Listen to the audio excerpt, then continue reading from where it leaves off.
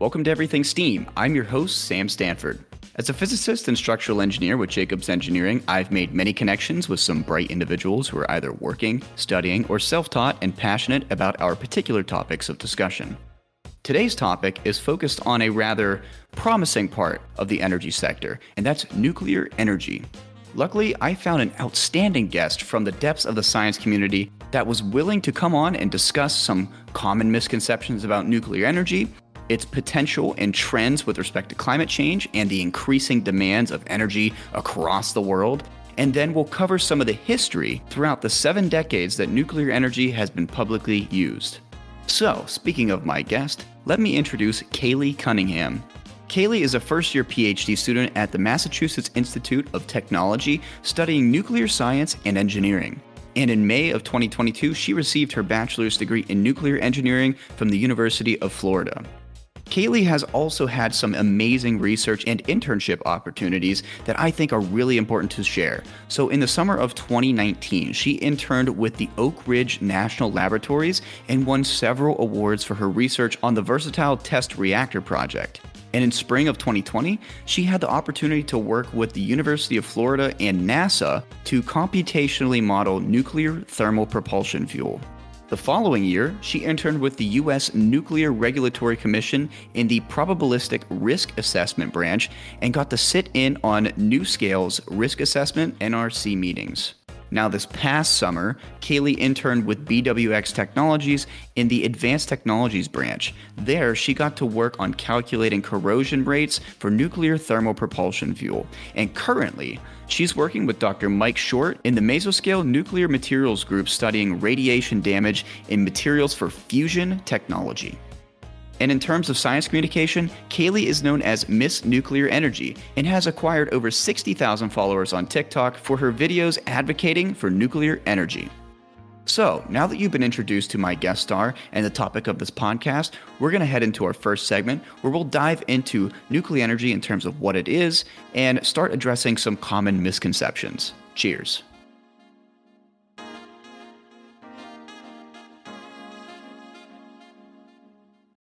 Kaylee, welcome to the podcast. How are you doing? Thank you. I'm doing well. How are you? I am 6 days away from going to Cancun. I'm very excited. I'm ready to have a little vacation.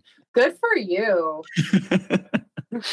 Yeah, so this first segment is really focusing on nuclear misconceptions and what nuclear energy is in the conventional method, right? Because there's a lot of research out there that has a lot of new avenues to things that we'll be talking about more in segment 3.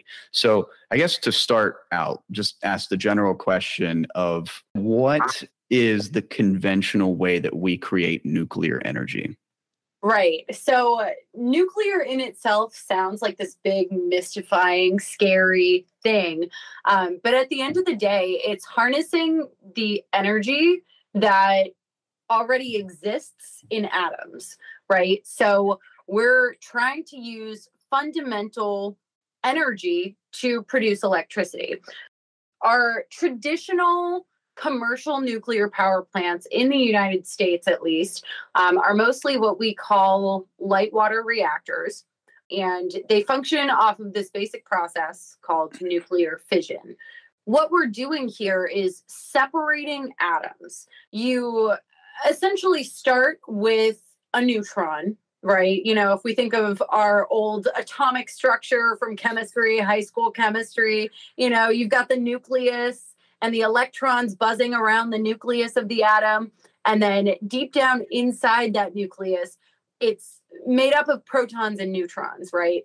And when we take an individual neutron and launch it at, for example, a uranium atom, then that splits that atom into two, right? Fissioning, splitting apart, and that produces more neutrons. And those more neutrons can then bump into more atoms to split apart into what we call a chain reaction. When these atoms are splitting apart, they're producing these neutrons and they're also releasing a ton of heat, right? A ton of energy. And that heat we use to boil water, to produce steam, And that steam turns a turbine, and that's how we produce our electricity. Yeah, it's kind of like if you're really familiar with the coal process, it's the same thing as a steam furnace, just without the coal, right? It's using fission rather than a coal furnace.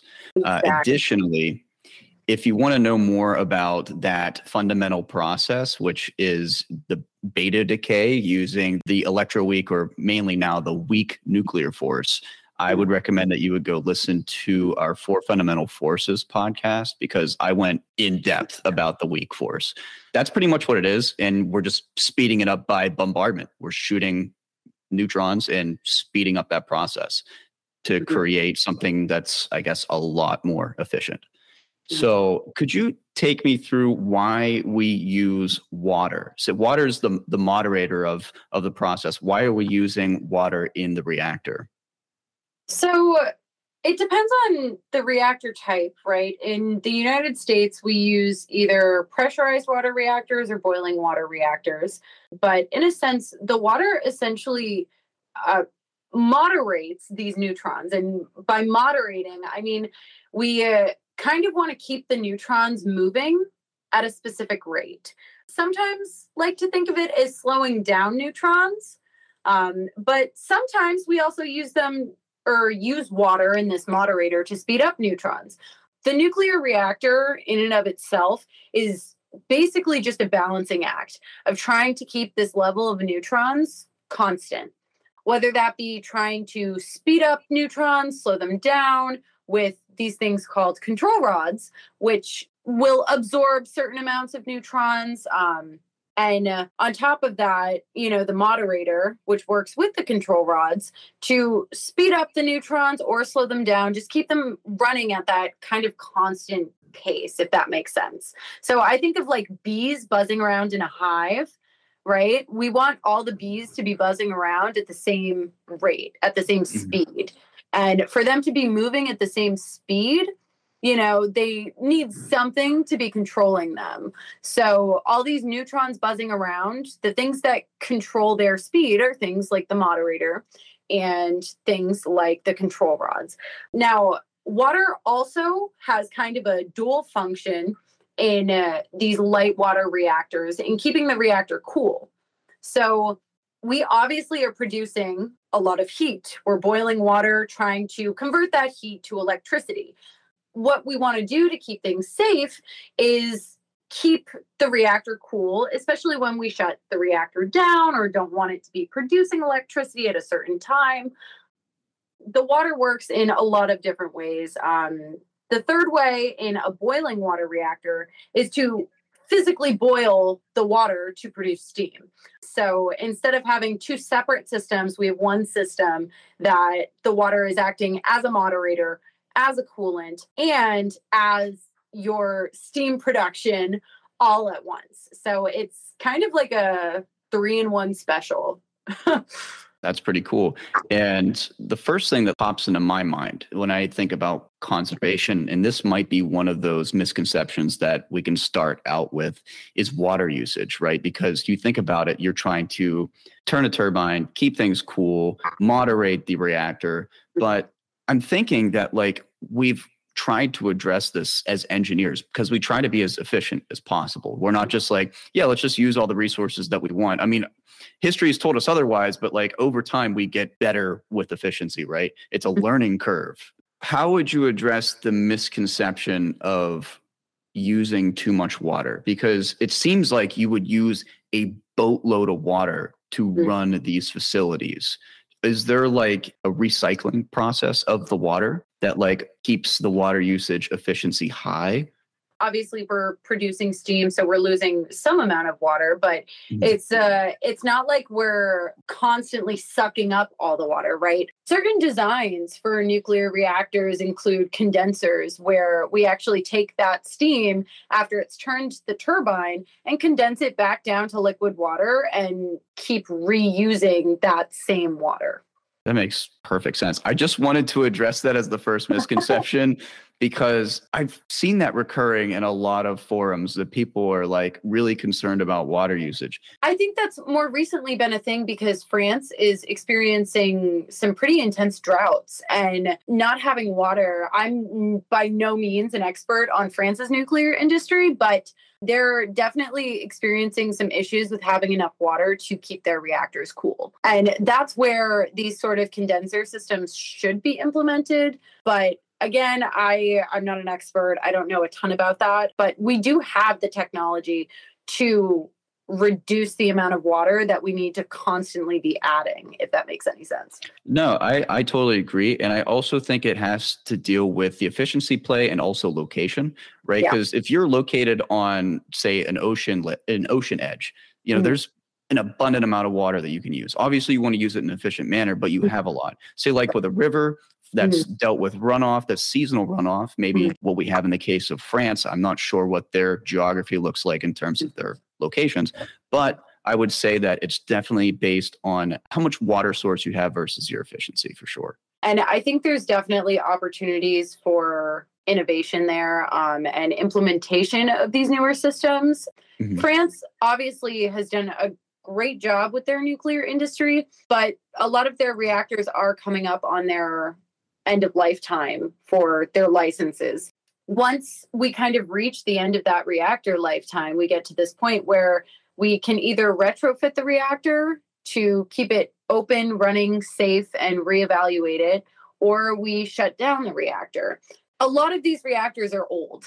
So the technology is very old, and a lot of times from the 60s or the 70s, and some just don't have this new technology implemented just yet. And that's where we start to see problems like that. That's so true. And maybe there's something else that we can put to rest here while we're kind of on the topic of water. One thing that I saw in news reports, and this, of course, this is the media, and I feel like you and I can address this here, is there was reports from European nations like France that were having issues with the droughts, but also issue with water being too warm in their water bodies. That bothers me as an engineer because there's a such thing called heat exchangers. And it just kills me to understand that we're pushing out this I understand what really hot water does. It affects the temperature. It affects biology. The ecosystems, right? Yeah. I just don't know how it's not being heat exchanged from its expulsion to a river. I don't get that. Maybe you can expand on it. I mean, I'm just as astounded as you are. I mean, we have the technology to remove that heat before we expel that water. So I really don't have an answer for that one. There's a reason why we put heat exchangers along pipes and pumps, because heat is lost very quickly. It just doesn't make any sense to me. And I feel like that's more of a fear-mongering tactic. Right. So if you see anything like that in the news, please disregard that. That's kind of the thing. From our perspective, it just sounds like crazy talk, I would love to see like a journal article or some sort of peer-reviewed, scientifically backed something to say that this is actually happening. Until then, I do not trust the media with that kind of stuff. Yeah, it was definitely a push narrative. I feel that. Yeah. So moving on from water, let's talk a little bit about nuclear waste. Okay, to everybody that is listening, nuclear waste is not, I repeat, not green glowing goo. It's just not. On Halloween, when you see these big yellow containers with the radiation symbol on there, the trefoil symbol, and you see green sludge oozing out of it, it's not green. It's not sludge. The waste that we produce from nuclear energy directly is in the form of fuel rods. In a nuclear reactor, we've got a bunch of long, tall, skinny, almost like pins that we call fuel rods. And inside these pins, we have these little pellets. And these pellets are about the size of a gummy bear. And we stack those gummy bear-sized pellets on top of each other inside this long, skinny tube. And those pellets are your uranium.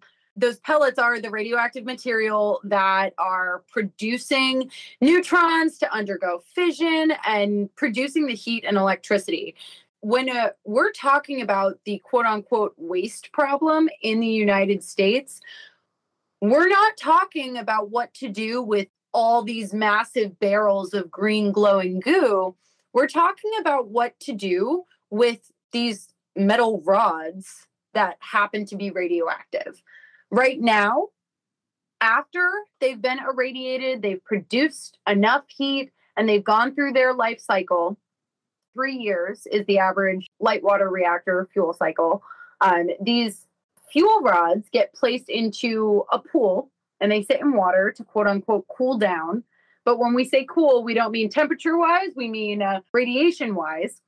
So we let the water kind of moderate, also block and shield any of the radiation that's coming off of these fuel rods. And once they cool down enough, so they meet a certain threshold of radiation, then they go into what we call dry cask storage. So they look like farm silos, almost, maybe a little bit shorter and a little bit fatter, but identical to like a giant can that we are stacking these fuel rods in.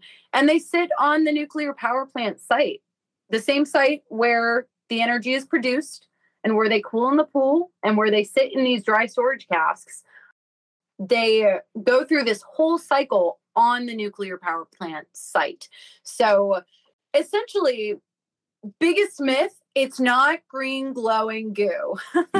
We're dealing with metal rods, and these metal rods have different types of radiation coming off of them, but when stored properly, you can stand physically next to these dry storage casks that we call them, these giant cans, and it's safe. You're not going to die and have your eyes bulge out of your head and morph into a zombie. We have so many well-trained health physicists, medical physicists, and members of the Nuclear Regulatory Commission that work to make sure that these are safe. Now, the question is, what do we do with it after it's been sitting on the reactor site? And that's where things get a little crazy politically with where to put the fuel. We have the technology to store it permanently in what we call geological repositories, which are these almost like giant tunnels underground, deep underground, far enough underground that it's not going to contaminate any groundwater. That's a big thing that I've heard people concerned with. But we have to keep in mind, and something I like to remind people of, is that the uranium that has undergone fission came from the ground, right? We're getting it to a point where it's cooled off enough that it's not super radioactive, and then putting it back in the ground where we got it. Can I interject and say something by the numbers that might help? Absolutely. So if you were to stand over these containment areas or even an open reactor, say there's 10 feet of water that's between you and the reactor core, you would only get 0.1 millirem per day. And that is less than what you would get from granite. Say you hiked a granite mountain, you would get more radiation from that granite mountain in that day than you would standing over those containment zones or the reactor itself. So you're fine. Another reference, one banana is 0.01 millirem. So that is the equivalent of 10 bananas. There you go. So radiation-wise, it's not going to hurt you. The scariest part that people have a tough time is that we can't physically see it, and that makes it hard to understand. But at the end of the day, we have scientifically proven that the radiation is safe to be exposed to. We have the resources to be storing this waste long term. It's just a matter of educating the public that it is safe. It's a big thing, public perception. We have to change it. Mm-hmm. I agree. Another thing that I think is really important is the transportation, because I've heard a lot that there's a lot of issues with transporting nuclear waste. we don't really transport nuclear waste. It's all on site typically. Am I correct by saying that? And anything that has been transported, there has never been a reported issue. Anytime we've transported anything, most of the time we're dealing with either radioactive materials for research purposes, or maybe transporting fuel to a reactor from a vendor for a new reactor that's coming online. And even in that case, before it's been irradiated, before it's been in the reactor, when we do these shipments, one of my professors at the University of Florida was super involved. I remember him giving a talk on the experience he had watching, I think they were shipping a dry cask, like full of waste, specifically to do some sort of research or some sort of tests to understand like safety measures with shipping these things if we choose to ship them to a geological repository when we get to that point. So it's actually kind of interesting. First off, we know the casks are safe because we can physically stand next to them and not experience any radiation dose higher than the typical background levels you get from existing day to day, right? So the radiation isn't as much of a hazard. And people get concerned about accidents, right? Like, what if car accident? Mm-hmm.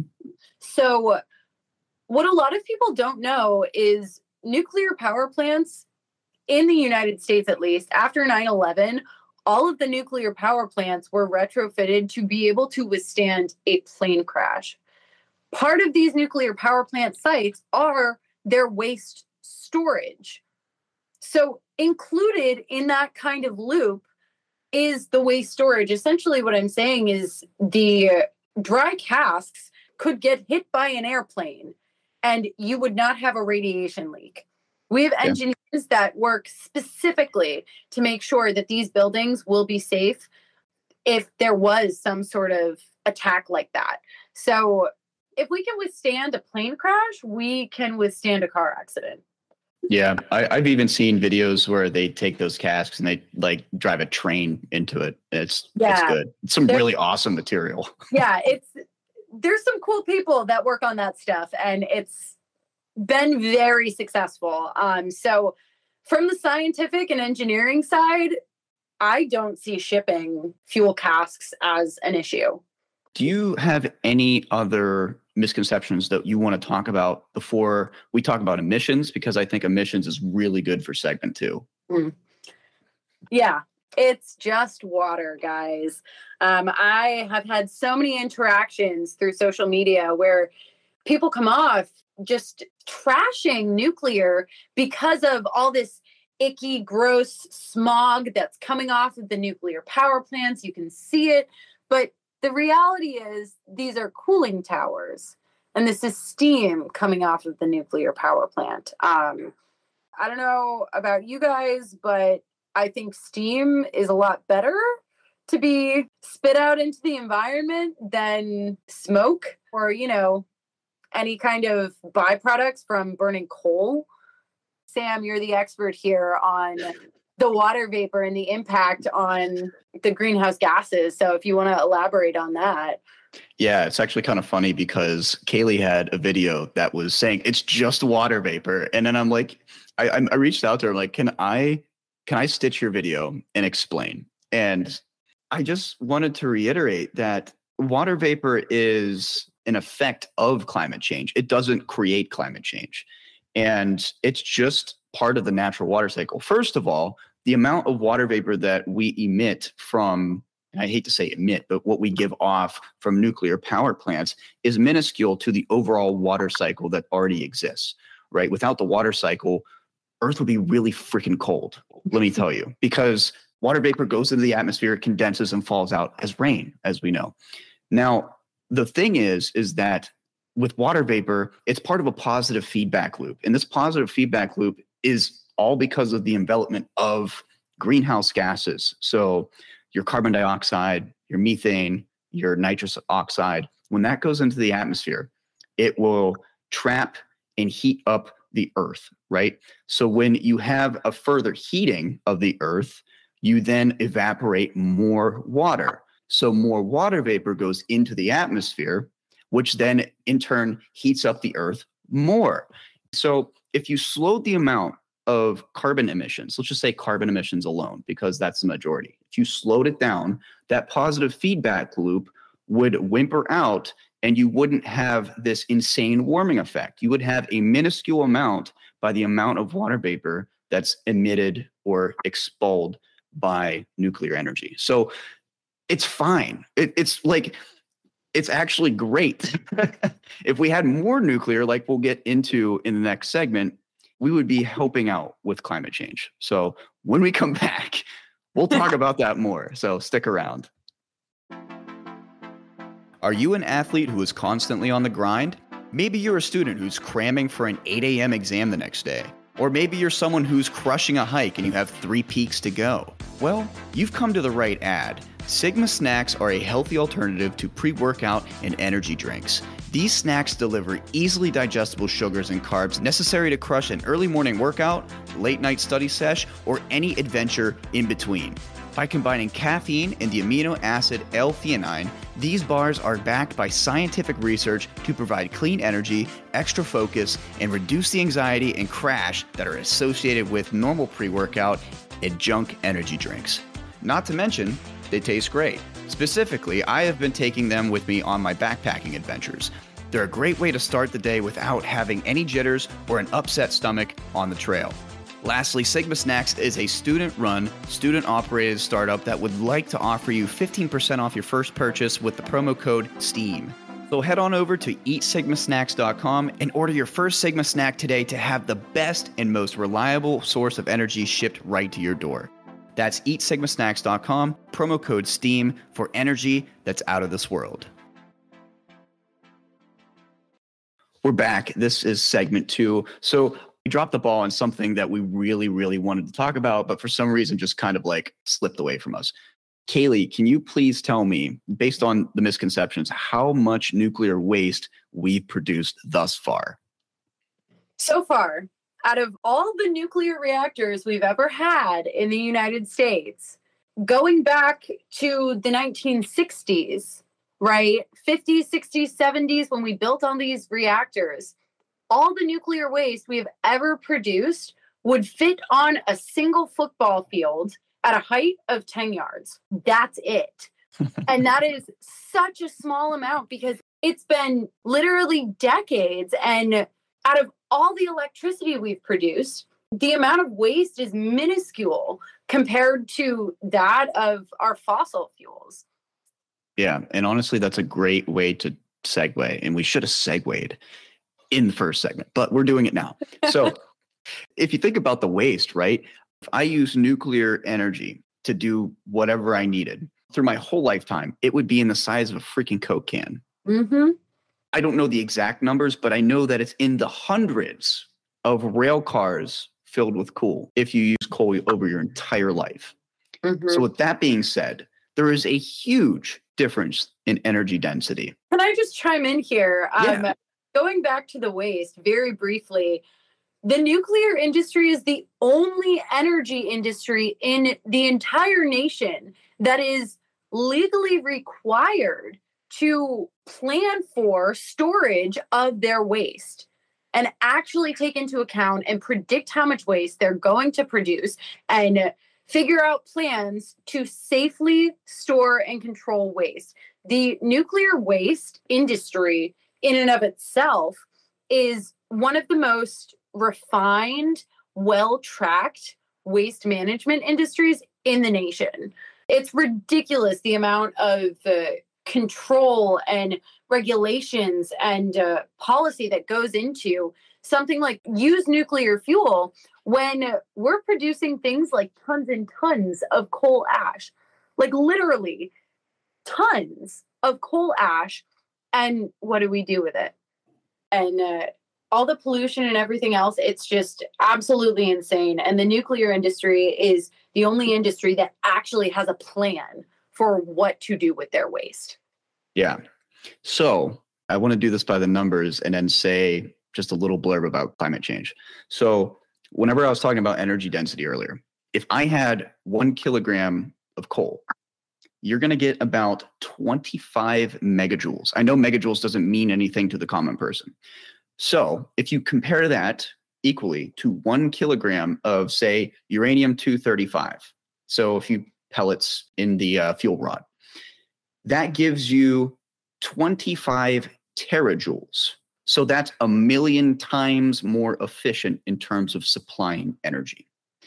Now, whenever I was talking about the waste, what creates, I mean, you can go to our climate change episode. I had a climate scientist, a PhD, talking to me about climate science for literally 2 freaking hours. So if you want to learn about climate science, listen to that episode. The fact of the matter is that global warming is a consequence of expelling greenhouse gases, mainly CO2. Now, global warming then has all these adverse effects that creates climate change. So when I think of global warming, I think of something that's innately caused by CO2 emissions. And that creates all these other blah, blah, blah things that are really horrible from, social standpoint, an economic standpoint, and environmental standpoint. Now, I want to give you this really interesting fact that I think that you could really take home. And I'm going to read it. That way it's verbatim. Okay. So since 1971, nuclear energy has prevented 64 gigatons of CO2 from being emitted into the atmosphere. That is equivalent to the U.S. burning coal for 35 years. Wow. Yeah. That's wow. Yeah. So it's unbelievable to me. We have this issue going on with a wonderful way to plug and play, right? We have a good plug and play solution. Additionally, I don't know what your thoughts are, but I think that nuclear is a wonderful way to balance an energy sector. What are your thoughts on that? So I think nuclear energy as a whole needs to be the baseline for electricity production. We need electricity that is getting to the point where it's essentially a basic human need in today's society. And to be able to produce that electricity in a manner that's not damaging our environment, producing tons and tons of CO2, and not to mention like the really crappy effects of things like coal polluting the air and then impacting people's lungs and the health impacts of that nobody talks about. But I digress. We need a clean, reliable, non-weather dependent energy source to be able to constantly produce electricity. And I think that's the role that nuclear needs to play. I think we need to be producing a base load of power from nuclear, and then to perform what we call load following to increase the amount of electricity produced on really hot days when more people want to use air conditioning, to follow the demand for electricity and sort of increase or decrease. At nighttime, most people are sleeping, so they're not using a lot of, their lights, maybe it's cooler out, they don't have air conditioning on or things like that. That's where I think the role of wind and solar come into play. I think wind and solar could be very useful to meet load following demands, but for that base load power, I am convinced it needs to be nuclear. I think that's our only option. This is why, you communicate with people that know more than you do about a subject, because I was always thinking as nuclear as being like an insurgence factor rather than a baseline. But it kind of makes sense to have a baseline. And then with data, you can match needs, say nighttime needs versus daytime needs versus time of the year needs, say whenever it's hot or it's too cold or et cetera. You have, crazy weather events that go on that block out renewable capabilities. So I was thinking as an insurgence factor, but it really needs to be a baseline factor. For example, think about the effects of the Texas freeze. If Texas had a baseline of nuclear, that wouldn't have happened. What would have only failed in that manner is its renewables.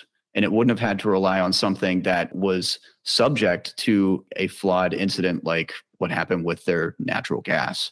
And that's what caused in essence, very simplistically, the Texas freeze. So if you had a really good baseline like nuclear, it wouldn't have happened. Statistically, it just makes more sense to have the most reliable source as the baseload. Where we're getting our core energy support should come from the one energy source we have out there that you put the fuel in the reactor and press go. And that's it. I mean, maintaining a nuclear reactor is pretty minimal. I mean, you typically have your reactor operator, maybe a couple other guys or girls on site to act as backup in case anything happens to the reactor operator. And then you have some people for maintenance, but that's pretty much it.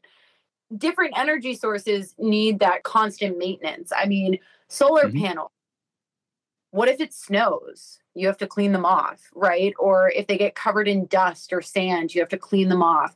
You know, wind turbines, it's very easy for the blades on wind turbines to break or become damaged and things like that. You know, nuclear power plants, for the most part, on the maintenance side of things, maintenance is very minuscule. It happens infrequently.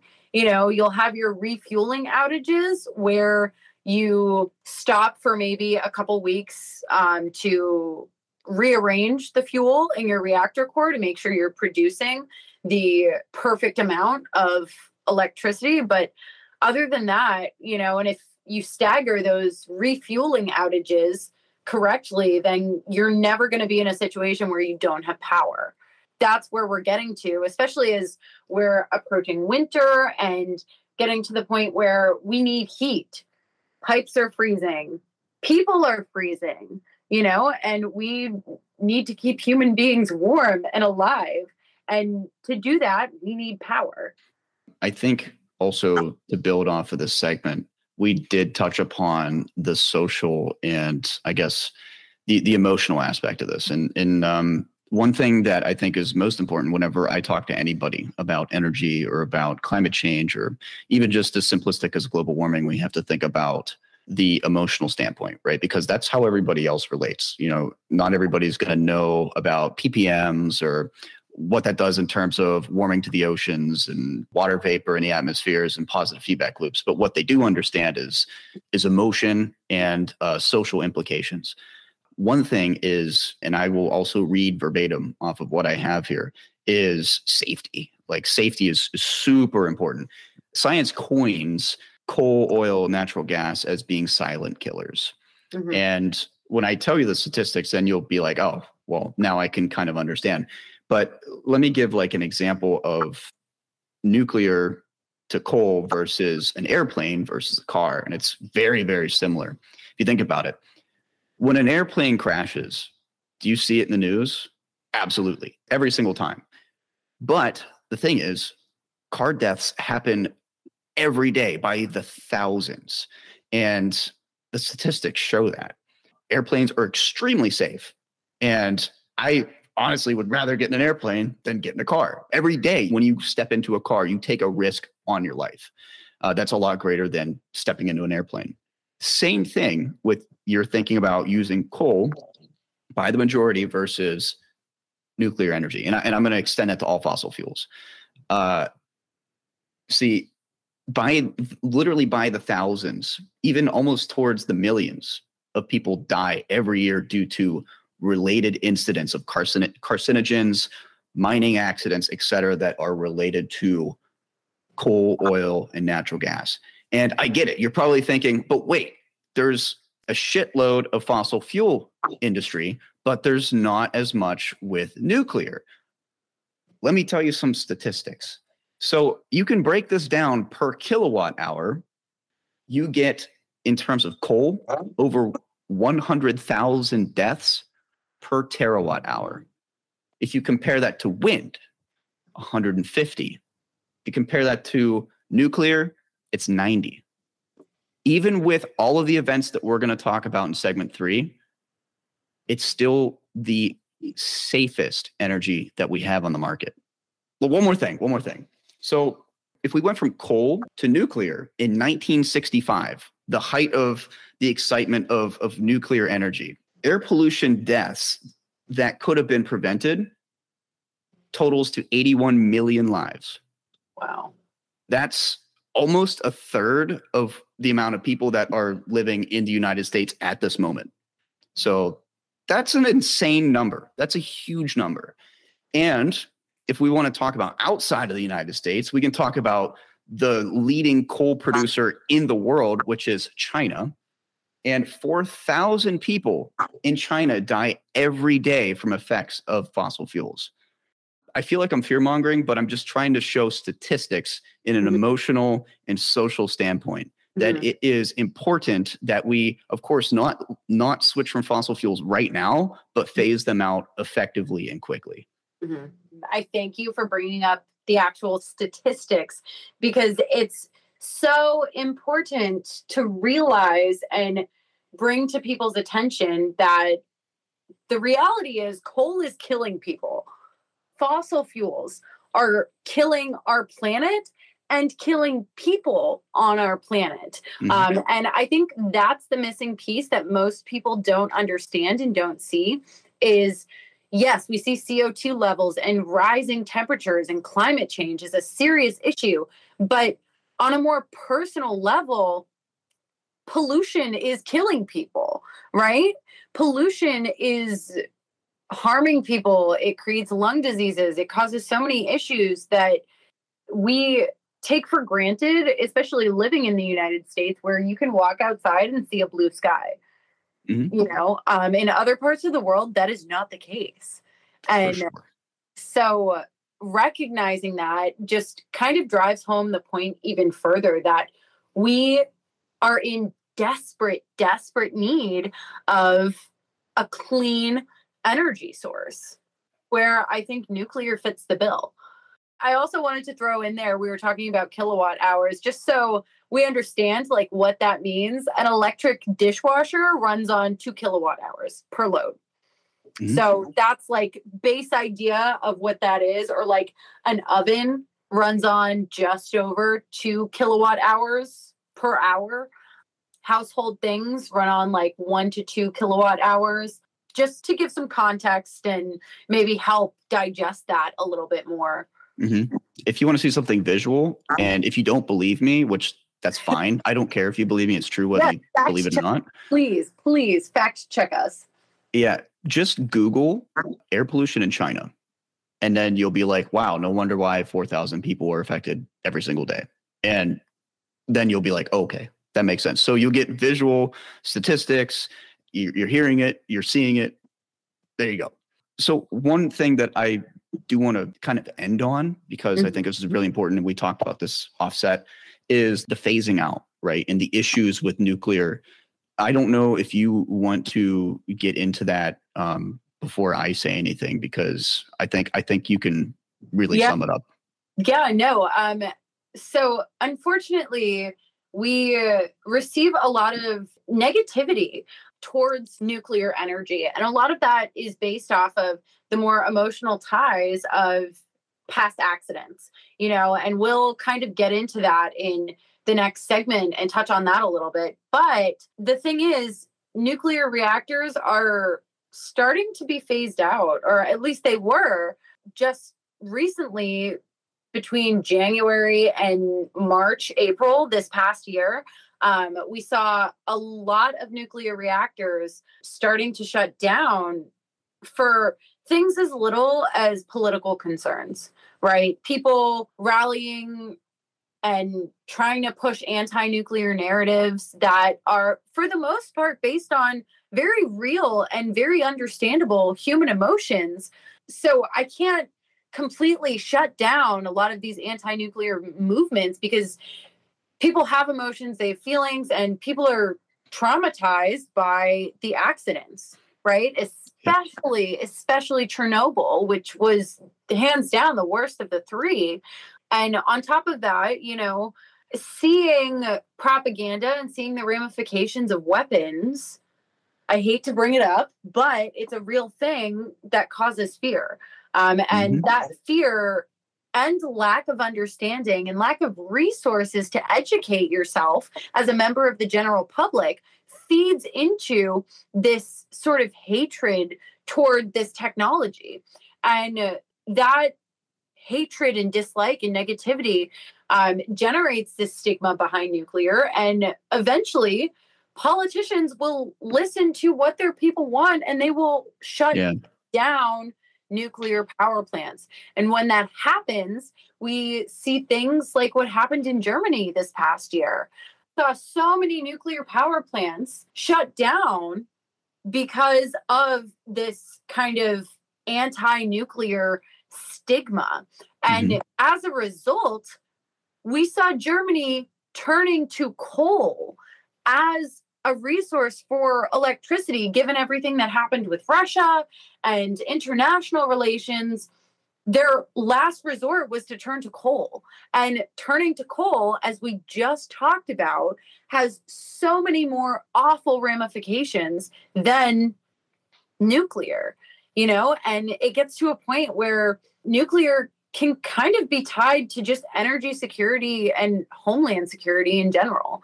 You want to be able to produce your own electricity on your own turf so that when these messy international conflicts occur, your people can still have power, in this crazy technological society that we live in. We also need to meet basic human needs, and part of that is electricity. And so it's unfortunate to see what has happened, but I think last I heard, Germany kept their last nuclear plant open. And I believe they are looking into reopening some of the plants that they shut down because of this conflict and because of the issue with coal. Don't quote me on that, but there's definitely been a lot of thought. And I think a lot of the world has learned from this. And that is kind of reinvigorating the nuclear renaissance that we had happen in the early 2000s. I think we're pushing towards that now because we've seen just how essential nuclear power is to our homeland security, our energy security, overall the well-being of people in human beings. Right. Whenever I was talking about, and that's a great example, so I want to put it in context. Obviously, our biggest fight for climate change is getting rid of non-renewable resources or fossil fuels. And to do that, you have to make up a margin that fossil fuels is producing for that output, right? You want to sustain, if not provide more energy for increasing needs. So whenever you see the trend line of nuclear energy negative, you have to think back to whenever I was talking about energy density. Per kilogram, you get 1 million times more energy. That is huge. So if you take away nuclear, now you have to make up that margin plus what is needed by society in an increasing rate. And the only thing that you have left is renewables. So unfortunately, there's just such a massive deficit that you have to fight by the implementation of renewables. And that is really difficult. Like extremely difficult, because renewables only work in certain areas and based on data can get you optimization in only certain areas. You can only do so much with it. So what Germany is realizing is they're taking away their nuclear and they're like, holy shit, we got to put in X amount of coal plants to keep up with our needs because it's not as energy dense. And you're just adding to the problem that's already surfacing. Technically, if you increase the effects of climate change, you're going to need more energy anyways. So you're digging yourself a hole and the pit keeps falling in on you. It's not good. And I hope that makes sense. I think you did a great job explaining that, Sam. And that's the thing that people don't realize is nuclear power plants don't take up a lot of space, and it doesn't take a lot to produce a lot, right? We put a little bit in and we get a ton out. So to, I guess, again, drive home this point that you're making, when you take away that resource, then it takes that much more coal, that much more renewables that we don't have, right? That's Yeah. why Europe's in a kind of a crisis right now in terms of making sure that they have energy for people for this winter. Mm-hmm. It's legit.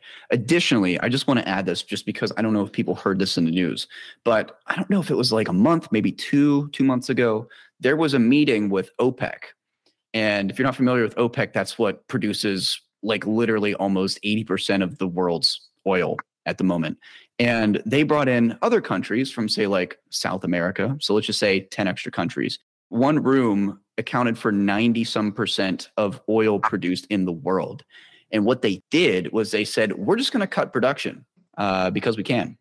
And I don't care what your affiliation is politically, but the president of the US said, that's a humanitarian crisis because we and other countries in this world need your oil to survive. And there's such a dependence on fossil fuels right now that if you do that, you are literally killing people even without emissions and carcinogens, et cetera, or mining accidents. You're killing people. And that's an attack on humanity. That's literally effed. I can't say anything else, but that's effed. Yeah.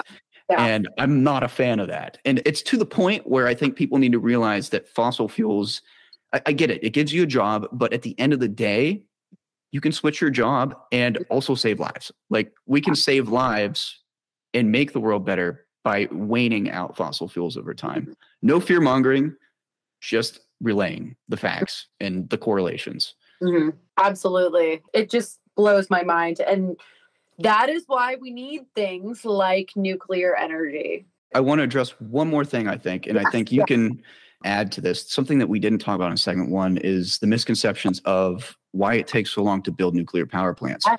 It's extremely important because the average time that it takes to build one is like 6 years, whereas you can build, say, 2 or 3 solar farms in that time frame, right? It's like about 2 years for a solar farm, give or take. The reason why it takes so long is based on regulation and cost. Nobody wants to invest on something that takes 8 to 10 years to have a payback period. Payback period is how much money you invest and then when I start to see profit. The cool thing about nuclear, and I'll let you add on whatever after this, is that say if I stack it up against a natural gas plant, say like a cracker plant versus a nuclear plant, okay, it takes 6 years. And it takes, say, $1 billion, and this natural gas takes 2 years, and it's already up and running. If you look at a 10-year period, nuclear plants way surpassing any money that you're going to make in profit versus a natural gas plant. I run the numbers, go look it up. I'm dead serious. The problem is nobody wants to play the long game. Don't get me started. That ties into instant gratification and things we're looking at and looking for as human beings right now. Nobody wants to wait. Everybody wants everything yesterday, right? But focusing on why it takes so long to build a nuclear power plant. So one of the biggest factors is that these nuclear power plants in the past have been very, very large. And each of these plants are individually custom built and custom making each part one by one. For instance, the reactor pressure vessel. This sits at the bottom of the reactor and holds the fuel, right? This pressure vessel is massive and can only be custom made in, I think, China and maybe Russia. I know China's one of the places, but international competitors that we are turning to manufacture these parts for our nuclear reactors. And that's definitely an issue.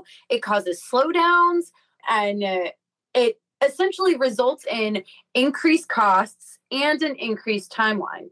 So and I'll touch on it more when we get into segment 3, looking at the future of nuclear. But one of the things that the company NuScale has been working adamantly on is creating these small modular reactors. It's kind of a buzzword. You hear it in the news, but these small modular reactors, or SMRs, I think of them as like Legos, right? So they're these reactors that we can like link on top of each other, like you link Legos, not physically on top of each other, but next to each other. And if we have 4 small nuclear reactors next to each other, that equate to the power output of one of these larger reactors. These smaller reactors have smaller parts that can be produced here in the United States, or outsourced to other countries. But then we can start creating these nuclear power plants all in one uniform cookie cutter manner. And we can start to mass produce these parts. And ultimately, that will drive down costs, that will speed up production drastically because we're not custom welding each individual piece. And ultimately, we'll come to the point where we can have nuclear power fast, available, efficient. And so NuScale is definitely one that I'm looking to and hoping for them to come to fruition in commercializing this small modular reactor design.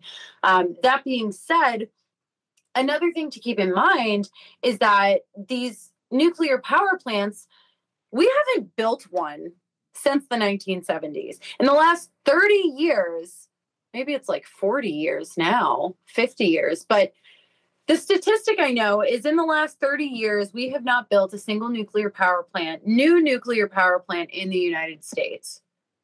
Commercially, the U.S. nuclear Navy has produced well over 50 in the last 10 years. But I digress. That's a fun little comparison to show that it is possible and we can do it. But the U.S. industry, we haven't constructed a reactor. We've had Vogtle under construction for the past 8 years, 6 years.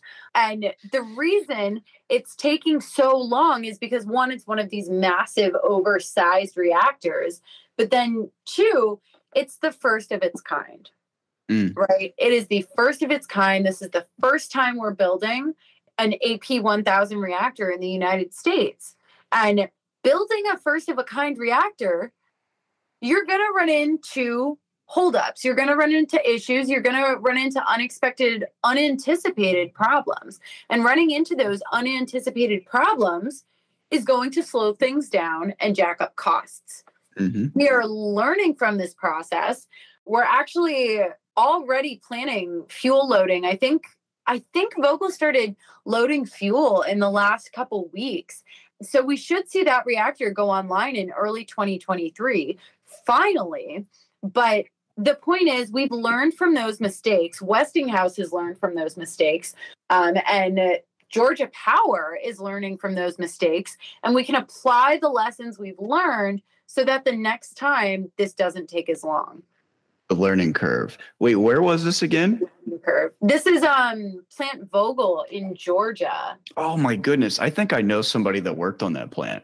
Really? Yeah, from a structural engineering standpoint. Yeah, in Waynesboro, Georgia. Yep. I'm at the sentiment I am. That's cool. That's cool. Yeah. Just to end on a really light note. So I think you need to talk to your people at MIT and start to figure out how you can 3D print the parts for these small modular reactors. You have it even faster. On it. People are already working on it. Idaho National Lab and Argonne National Lab and Oak Ridge National. We have the ideas and we're excited. Yeah, I'm excited. I can't wait to report them. That's awesome. That's awesome. So I think we can wrap up here. And since this is a light note, I apologize for all of the emotional arguments that we're making, but I think it's the best way to get the point across. But when we come back for segment 3, we're going to be talking a little bit about the timeline of nuclear energy. So again, stick around. Have you ever been standing in the shower looking at the ingredients on your shampoo bottle and noticed that water is always the first ingredient? Well, I have. After a little research, I discovered that shampoo is over 80% water, which is kind of like dumping bottled water on your head while you're standing in a shower. And that's why I'm excited that I found Seabar, a disposable plastic-free hair care line that cleans up ocean trash with every purchase. Not only does Seabar pick up 1 pound of ocean trash for every item ordered, but their salon quality shampoo and conditioner concentrates come from refillable applicators, kind of like deodorant tubes. Just twist them up, rub it on over your hair a couple times, and then just lather it up like you normally would. My favorite part is how long they last. I've personally been using the same C-Bar for 3 months now, and I've barely used any. So not only does it help save the environment, it's also effective, efficient, and most importantly, it saves me money. If you would like to try a better way to wash your hair, head on over to cbar.com and use our special code STEAM for 15% off your first order. C-Bar, shampoo done right for you and the planet. Segment 3, this is the final segment. Yes, it's been a wonderful journey that we've taken so far. And we're talking about the timeline of nuclear energy.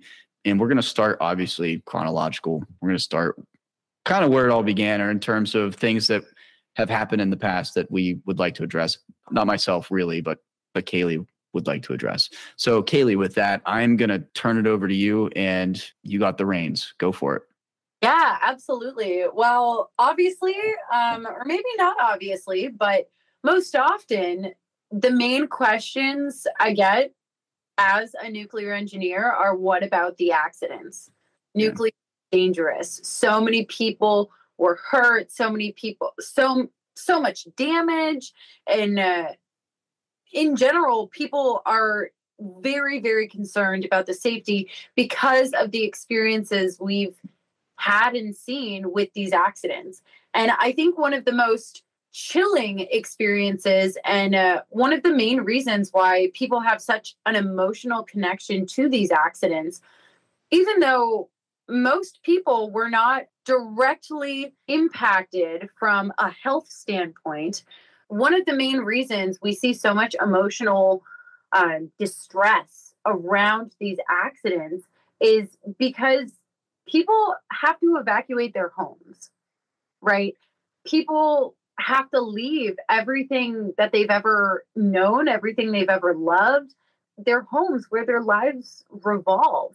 And it's traumatizing. As someone who spent almost 10 years in Florida, having to evacuate for a hurricane, it's scary. You have to leave your home and you don't know if you can come back to it, and I think that is one of the main reasons people have been so emotionally distressed behind these accidents.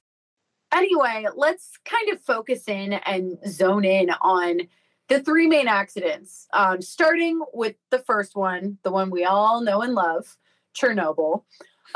So this incident spawned an excellent HBO miniseries. I was a fan.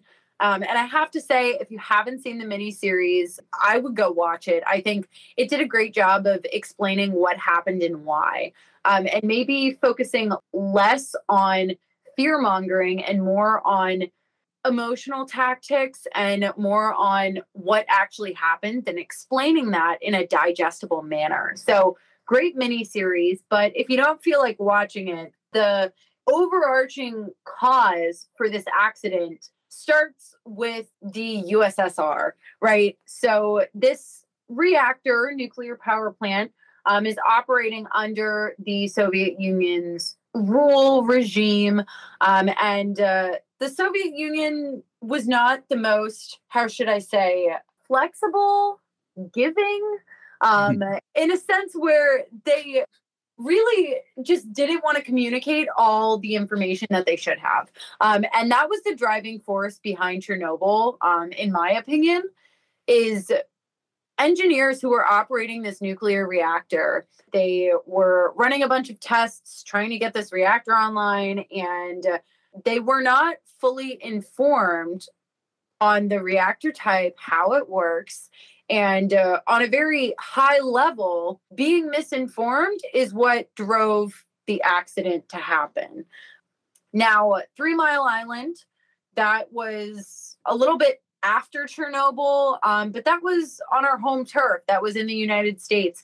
And it definitely rocked a lot of people's worlds. And Sam, you're the local. So if you want to chime in on that.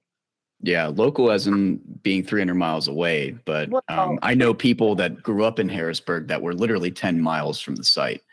And it's kind of like back to what you were saying. You touched on it just a little bit, the miscommunication. And I think that's where Not only the miscommunication, but a lot of it had to do with maintenance as well.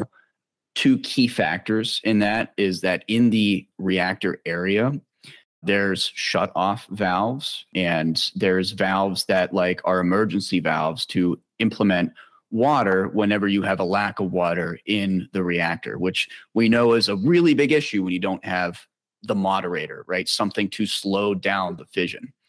Now, there was stalactites and stalagmites that were growing in the reactor area off of the valves. That's one. Number two, in the control area, where all the shutoffs, the buttons, etc., that go on to maintain that facility, there were at least 50 to 100 different buttons that were flashing. So whenever they were going through the issues, right, that were leading up to the problems that happened at 3 Mile, in that control room, there was literally a doubling amount of flashing buttons. How was a control room expert supposed to know what button to even push to fix a freaking issue? Secondly, there was a big PR problem, a huge PR. I wouldn't even say big. It's monumental. And that's the reason why there's so much misinformation that came out of that incident. It's labeled as an incident, not a catastrophe. Hell, even President Jimmy Carter went onto the site. He was even a nuclear expert and said, this is a minor incident. And like literally on the site, it's verbatim. So the only radiation, and I'll just jump to the point that there was PR issues, there's maintenance issues, there's communication issues within the people who run the facility and then with the public. What kills me is that there was so many misinformed reports about radiation exposure through the water table and through air that created all of this cancer. And that is absolutely false. Any peer-reviewed thing that you will read, any peer-reviewed journal, paper, etc., that has came out of 3 Mile Island will tell you the exact same thing, and that is not a single death has been attributed to that incident. It was all horribly, horribly relayed to the public. And if you want to say bullshit, go look it up. I encourage you to look at something that is peer-reviewed, because the only thing that was ever released was actually by a supervisor that did it on his own terms and didn't freaking tell anybody.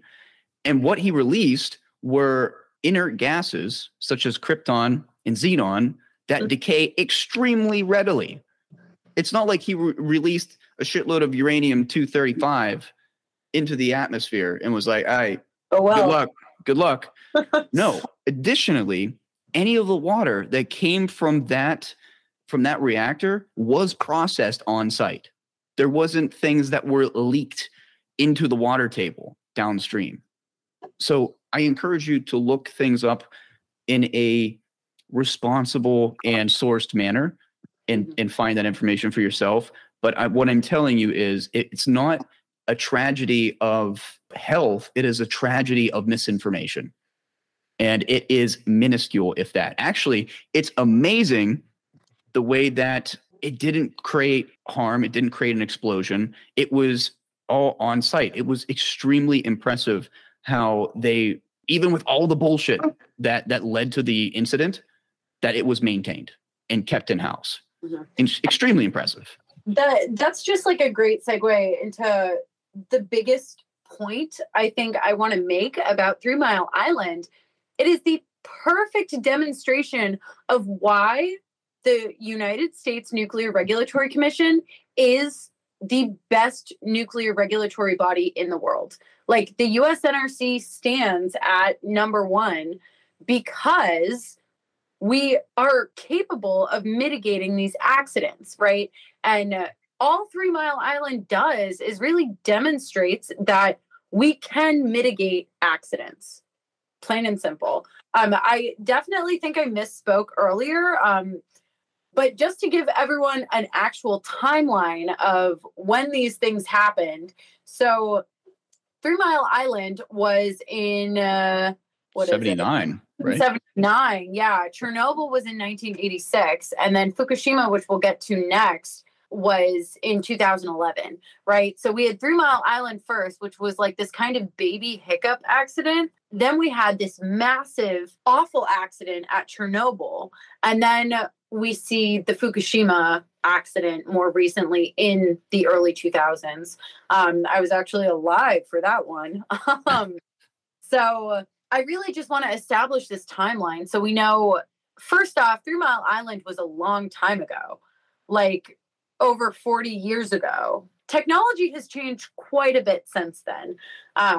Now, the second thing I want to bring up is that the Chernobyl accident, the by far worst accident of all three, one of the main reasons it was as disastrous as it was is it didn't have what we call containment. In the United States, we require all our nuclear reactors to have several layers of containment. And these containment structures are structures that are physically built around the nuclear reactor to contain any radioactivity or radiation in the case of an accident. And that is like the first layer of defense, right? Or the last layer of defense, or however you want to look at it. But that is what prevents the awful impacts to destroying the environment that a nuclear meltdown without containment can have, right? And the other thing to bring up too is if you go to the Chernobyl site today, which you can physically go there today, it is safe. The wildlife in the area is flourishing. So I will just throw that out there. We don't have like squirrels with 2 heads running around. We don't have deer with like 5 eyes running around. We see green grass and trees growing and healthy animals living and thriving. So just to say, yes, it's been about 30 years since the Chernobyl accident. And with that, we're still seeing after a couple decades, the area come back to life. Not to minimize the impacts and the scariness of it all, because it was a scary accident. And there were about 60 people that died from that accident. Not to minimize it, but the reactor site didn't have containment. And that is like the biggest safety measure that we follow in the United States. Obviously, we can't control what other countries do and how they regulate their nuclear energy. But in the US, Chernobyl physically cannot happen. Just throwing that out there. Now, when we get into Fukushima, which again, that was much more recently, 2011. So last year we had our 10-year anniversary. And this accident, just so everybody kind of understands what happened, first, Japan was hit with an earthquake and the reactor shut down safely. The reactor was cool. It was not operating during the earthquake, and it withstood the earthquake. The reactor was safe, good, and it wasn't until a tsunami hit Japan, and that tsunami flooded the basement of the reactor site. The reactor itself was still safe and secure, but there was no electricity because power outages as a result of the earthquake and tsunami. And to keep these reactors cool, we have to keep water flowing through them, right? And nuclear power plants in the past have had backup diesel power generators to power pumps to keep the reactor cool if power is lost. Unfortunately, these pumps were stored in the basement of the facility that flooded. So as a result, we had no power source to keep these pumps online and keep the reactor cool and safe and secure. And that's why we saw the accident that we did. And that's a very human mistake, you know, that's not something you can really blame on the technology. Natural disasters happen and the reactor was safe from the natural disaster. The silliest little thing is flooding the generators to power the pumps. But that kind of leads me into the next thing I want to talk about here is implementing all the things we've learned from those accidents in our present and our future nuclear reactors. Our present nuclear reactors, since the Fukushima accident, have, first off, all of them have had containment since before Chernobyl. That's been a thing. That's why 3 Mile Island wasn't a bad accident. That's why 3 Mile Island was contained and safe and nobody got hurt. So with today's nuclear reactors, after Fukushima, all of our nuclear reactors were retrofitted with what we call passive safety systems. So these passive safety systems essentially prevent what happened at Fukushima from ever happening in the United States. So, like I said, we need pumps to pump water through the reactor to keep that reactor cool. Those pumps need electricity and need to be powered. But what if we could use natural convection currents to keep the water flowing on its own? Then we wouldn't need pumps. You know, convection currents taking you back to like 6th grade science, boiling water on the stove. You know, the hot water moves to the top, the cold water flows to the bottom. And it's that kind of flow that we've engineered and retrofitted our reactors with so that we don't need pumps to keep water running through the reactor and keep the reactor cool.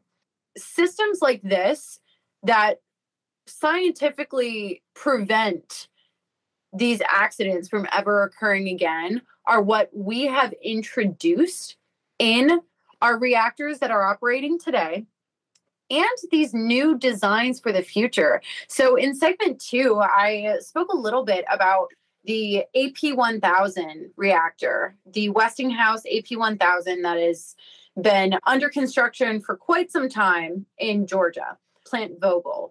So this reactor is what we call a Generation 3 plus reactor. Okay, so to take a step back, all the nuclear reactors we kind of refer to in these different generations, right?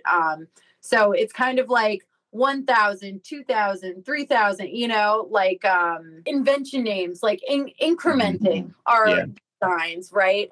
So our Generation 1 reactors from the 1950s, those are your very basic prototypic nuclear reactors. And then moving into the 1970s, we start to see the commercialization of nuclear power, and these are what we call Generation 2 reactors. So we're looking at all the standard nuclear reactors we have operating today. And then Generation 3 is where we start to get more advanced light water reactors and get into this advanced design. And that's where we see the CANDU reactor up in Canada, the Canadian design.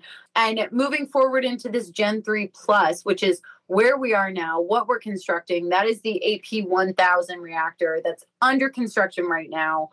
That's moving into the phase of advanced reactors and evolutionary reactors. So this is a whole field in the nuclear industry dedicated to this innovation, right? And something I think a lot of people don't realize is that even though we have this older technology and these older nuclear power plants in operation, we're constantly retrofitting them with improvements, right? Like if you bought a house from the 1800s, it's been renovated a few times since the 1800s, right? It's the same kind of concept there where these reactors are being renovated regularly. And that's something I really would like to drive home. Now, moving forward, going into the Gen 4 designs, we start to see this is what we're shooting for by the 2030s. And this is the future of nuclear. And that's where I mentioned NuScale a little bit before, and these small modular reactors and how they could really, really change the industry. But another company I want to bring up is Oklo. Oklo is working on designing what we call a microreactor, even smaller than a small modular reactor. And one of the things that Oklo is really trying to introduce and commercialize in the United States is recycling nuclear fuel. So a lot of people don't realize we can actually recycle our waste. We can recycle that used fuel. According to the Department of Energy, 90% of potential energy remains in nuclear fuel after that fuel has completed its lifetime in the nuclear reactor. So we can still harness 90% of the total fuel energy. One of my professors at Florida used to say it's like taking a bite out of a Snickers bar and throwing the rest away.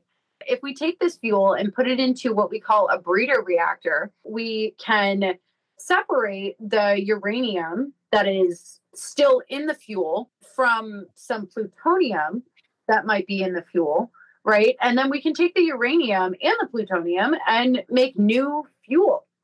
This goes into this kind of fuel recycling process that we call reprocessing in the industry, but Oklo is making strides to actually commercialize that process here in the US.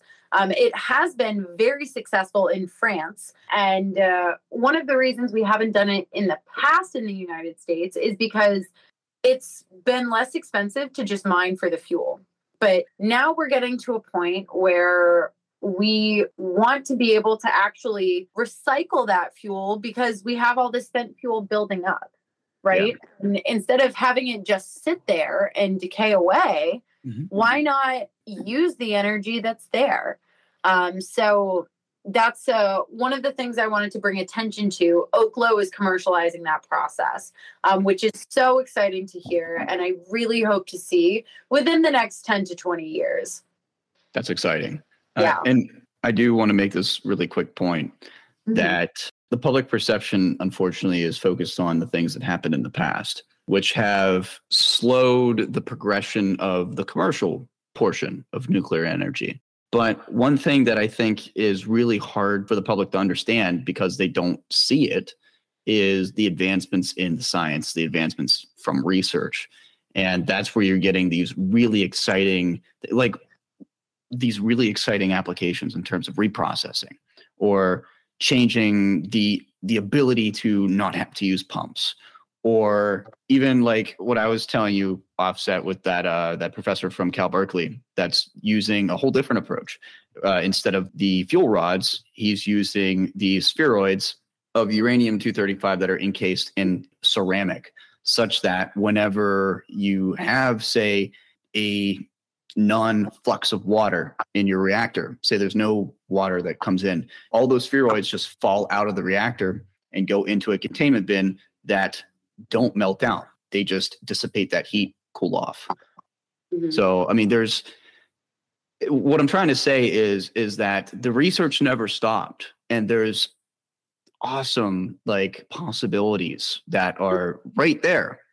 All we need is public perception. Absolutely. And that's the thing, just to kind of reiterate that, is we have made so many advancements. They're just not hugely advertised, right? And so the public doesn't get to see all the work that people like me do behind the scenes, working on research to advance these reactor designs, increasing security, right? Increasing security and preventing proliferation threats, and increasing safety, reducing the risk of accidents. There's so many people that work on this in this industry and work tirelessly and relentlessly. And we've come up with some really exciting things. It's just we're getting to a point where we need to start focusing on social sciences and communicating the things that we've created and innovated to the public. And that is overarching theme, what we need to be doing as an industry if we want to move forward. I agree. I think that's a really good place to stop. Yeah. I think that was a really good ending to that. So Kaylee, I just want to say thank you so much for joining the podcast. This has been awesome. We haven't really talked about energy much, so this was a really good way to start out a good series of talking about energy, talking about climate change, talking about the implementation and the history of nuclear energy, how it works. It was overall a very informative podcast, so thank you very much. Awesome. Sam, thank you so much for having me. Thank you for reaching out to me. This has been awesome. And, if anyone ever has any questions, reach out to me on TikTok or Instagram. Yeah, links are in the description. So I got you. Well, take care, Kaylee. Awesome. Thank you so much. That is all for this episode of Everything STEAM. I just wanted to take a quick second and thank Kaylee for taking the time to share her knowledge on nuclear energy. I highly recommend you give Kaylee a follow on TikTok just like I did. Her handle is @MissNuclearEnergy, and she has a plethora of videos addressing a bunch of the topics that we covered today and much more. I would also love to mention my amazing team for their collective efforts to make the show happen. This podcast was edited by Ariel Piermont, marketed by Courtney Page, QC'd by Panupit Erikset, and our episode art was created by Gabrielle Edmiston. After the episode, please give our podcast a rating and review on whatever platform you get your podcasts on. We're always looking for feedback, and the rating would greatly help us out in the fight against the algorithms. Lastly, be sure to check us out on all the socials for podcast news, upcoming episodes, and fun STEAM content. Just search Everything STEAM on Instagram, TikTok, Facebook, and Reddit to join in on the fun. Once again, thank you very much for listening to Everything STEAM. I am your host, Sam Stanford, and as always, stay curious.